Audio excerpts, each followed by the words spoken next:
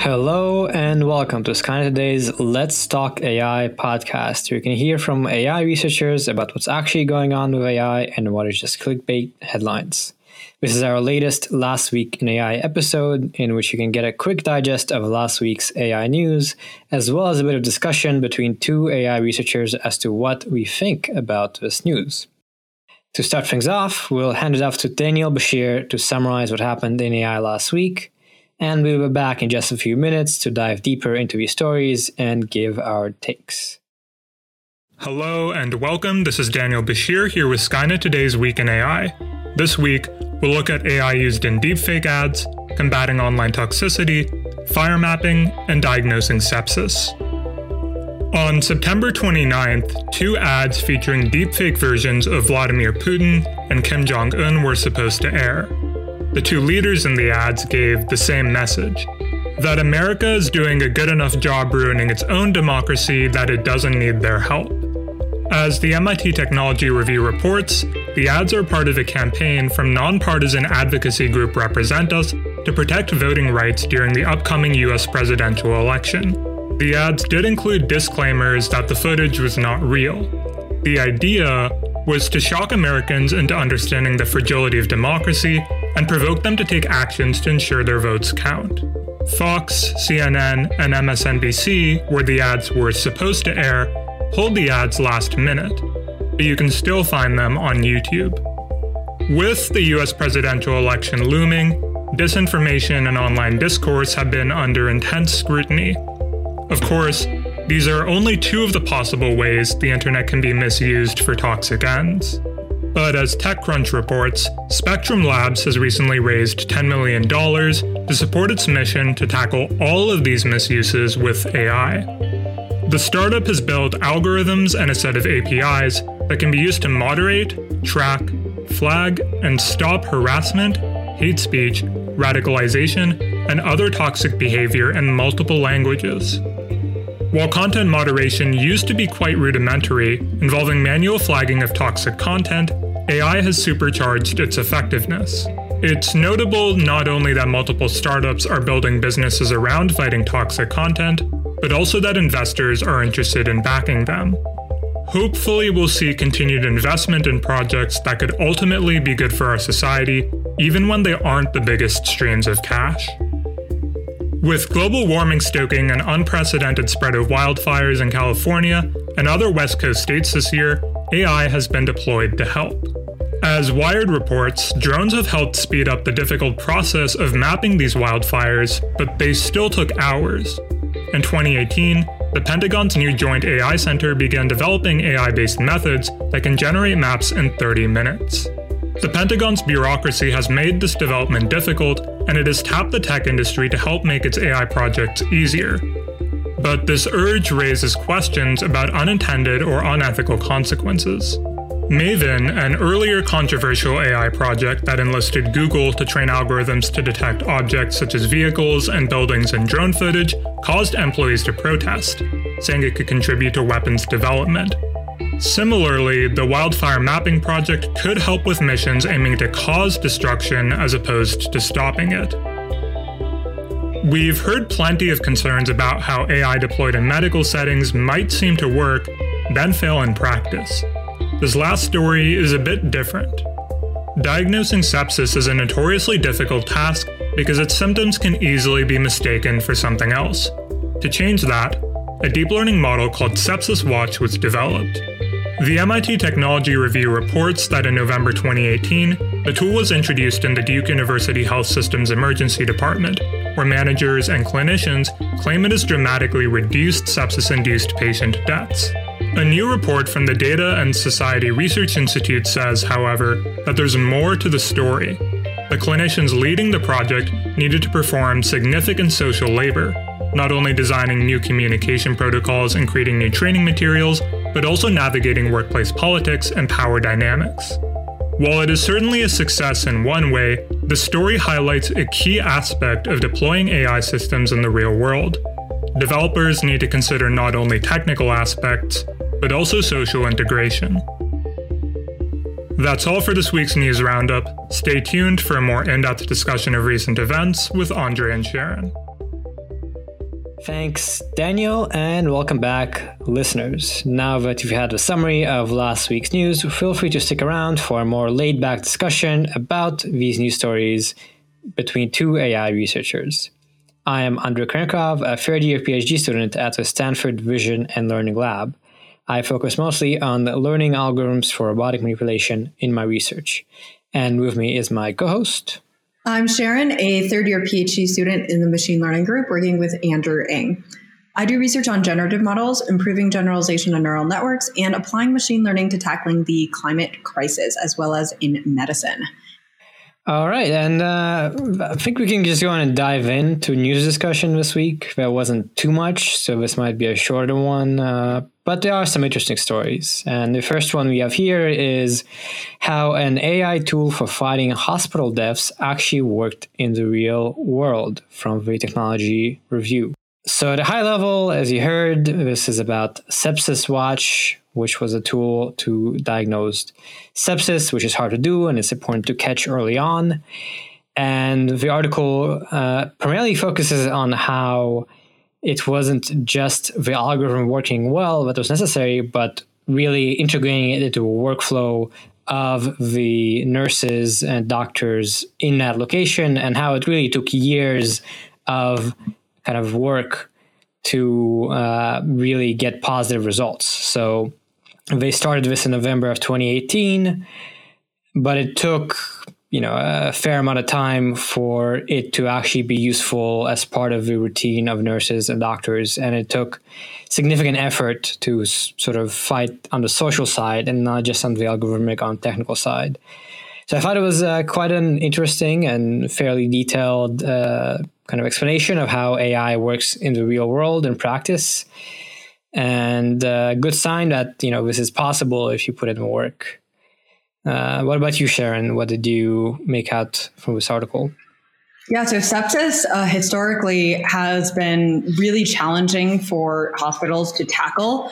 And I think it definitely makes sense to bring AI in. So the reason why it's really hard to tackle is because it's a holistic problem with the entire body. So no department, at least before, would own it. And so everyone would just kind of pass the patient back and forth. I know that sounds awful, but that is reality, and no one would own it. And so then patients would die from sepsis due to essentially an administrative problem.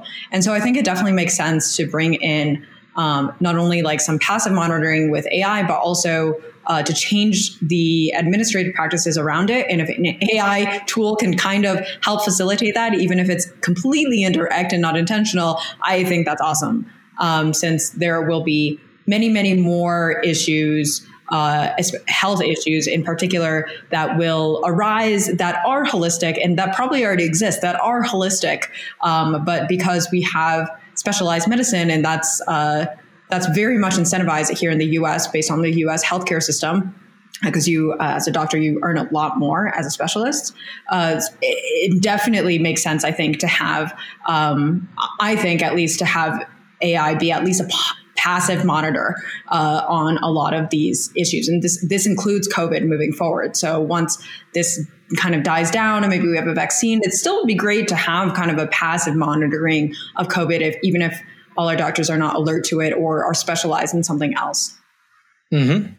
Yeah. And as you said, it's cool to see that this sort of passive monitoring is being done, and certainly there are other use cases. One other thing I found interesting was this article is actually based on a report called Repairing Innovation and Study of Integrating AI in Clinical Care.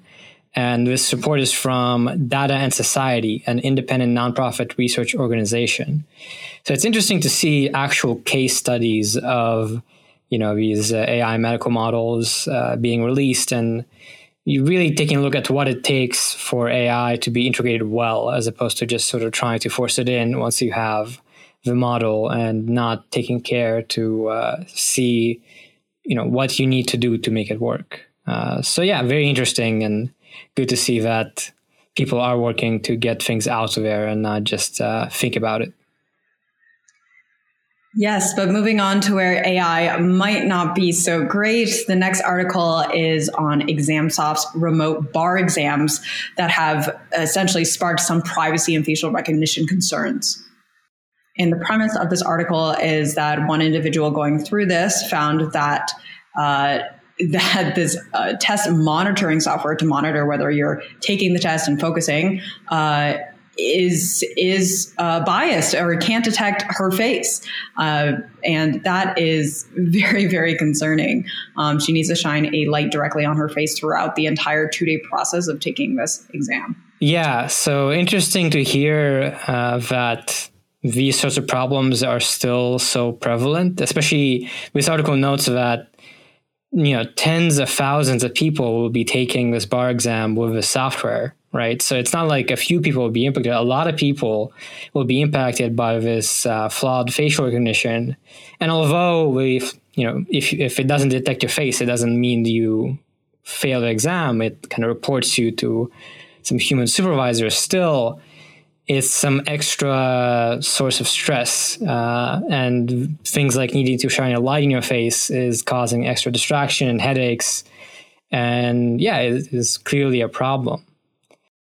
It also makes me think of how we discussed last week with respect to Twitter and their cropping algorithm, where even if the model wasn't obviously biased, or it was not too clear how biased it was, whatever, when you make the AI have this power, like cropping and sort of emphasizing one part of the image, or in this case, detecting if you're there or not via facial recognition, even if it's mostly good or not problematic, in some cases it might be best to just not do it, right? Because with failure cases where it doesn't recognize you and now you need to shine a light in your face or you need to worry about it, seems like it just adds to a problem. So not sure what the solution is. I mean, presumably people developing this are trying to make it unbiased, but another case where it seems kind of tricky. Yeah, I agree. Definitely extremely tricky. And I think showing also that the pandemic exacerbates some of the issues of relying very heavily on software because we can't have anything in person anymore. Of course, in person doesn't mean it's better or that there aren't bias issues, certainly, but a different host and a different set of issues do arise given this. And to close things off, we'll discuss just one more piece that's a bit more fun, less concerning, which is titled "Deepfake Putin is Here to Warn Americans About Their Self-Inflicted Doom." And again, this is from the Technology Review. And yeah, as you heard, it's all about this ad where they had Putin and also, I think, Kim Jong-un,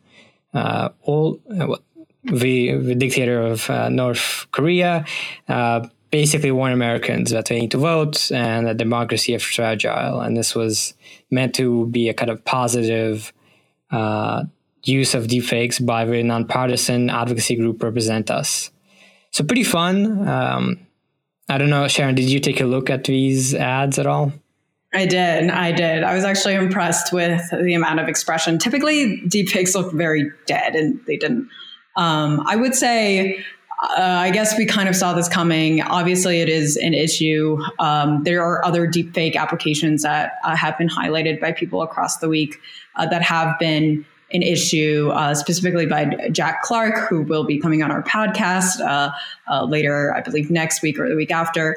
And like some of these are definitely concerning because I know one of them actually kind of raised someone from the dead, like posthumously. Arguably, the parents gave consent. Their child had passed away from or had been murdered in like in a school shooting or something like that, and then that person came back to life to say like don't encourage this and definitely and vote for a certain thing as well. And so I think there are like certain lines that are being tested and kind of balanced upon. And I think we'll see how this plays out. This one's definitely obviously fake, but it does look fairly realistic, I would say. What are your thoughts? Yeah, I also took a look and I thought it looked pretty good. Although the speech was a little more obviously kind of actor-like.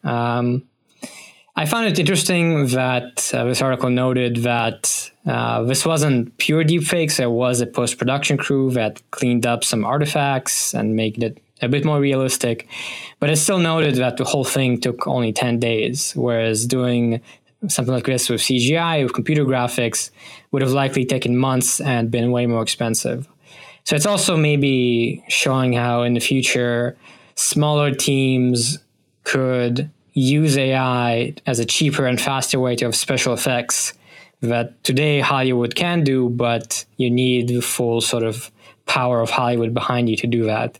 Whereas here we can use GANs and other techniques to do it, let's say, on cheap, and maybe it doesn't look as good as you can do, but still pretty good. So it'll be interesting to see how that affects the world of filmmaking and creativity in general. Yeah, definitely. And I'm generally curious about, consent. Obviously, I highly doubt they got consent from these two world leaders. And yeah, I guess at what point, for what is their consent? I guess it's parody. So technically there doesn't need to be. So I don't know. There's lots of questions, I think, to be drawn here. Yeah, this is definitely a very sort of innocuous thing. I believe they say at the end, they kind of point out this is a deep fake and it's meant as a sort of stunt. So this is a kind of fun use of deepfakes, but no doubt we'll see more and more of these sorts of edge cases and trickier cases, and we'll have to see, what we can do about it, how we can draw the line per se. Right. And with that, we close out this week. Thank you so much for listening to this week's episode of Skynet Today's Let's Talk AI podcast. You can find the articles we discussed here today and subscribe to our weekly newsletter with similar ones at skynettoday.com. Subscribe to us wherever you get your podcasts, and don't forget to leave us a rating if you like the show. Be sure to tune in next week.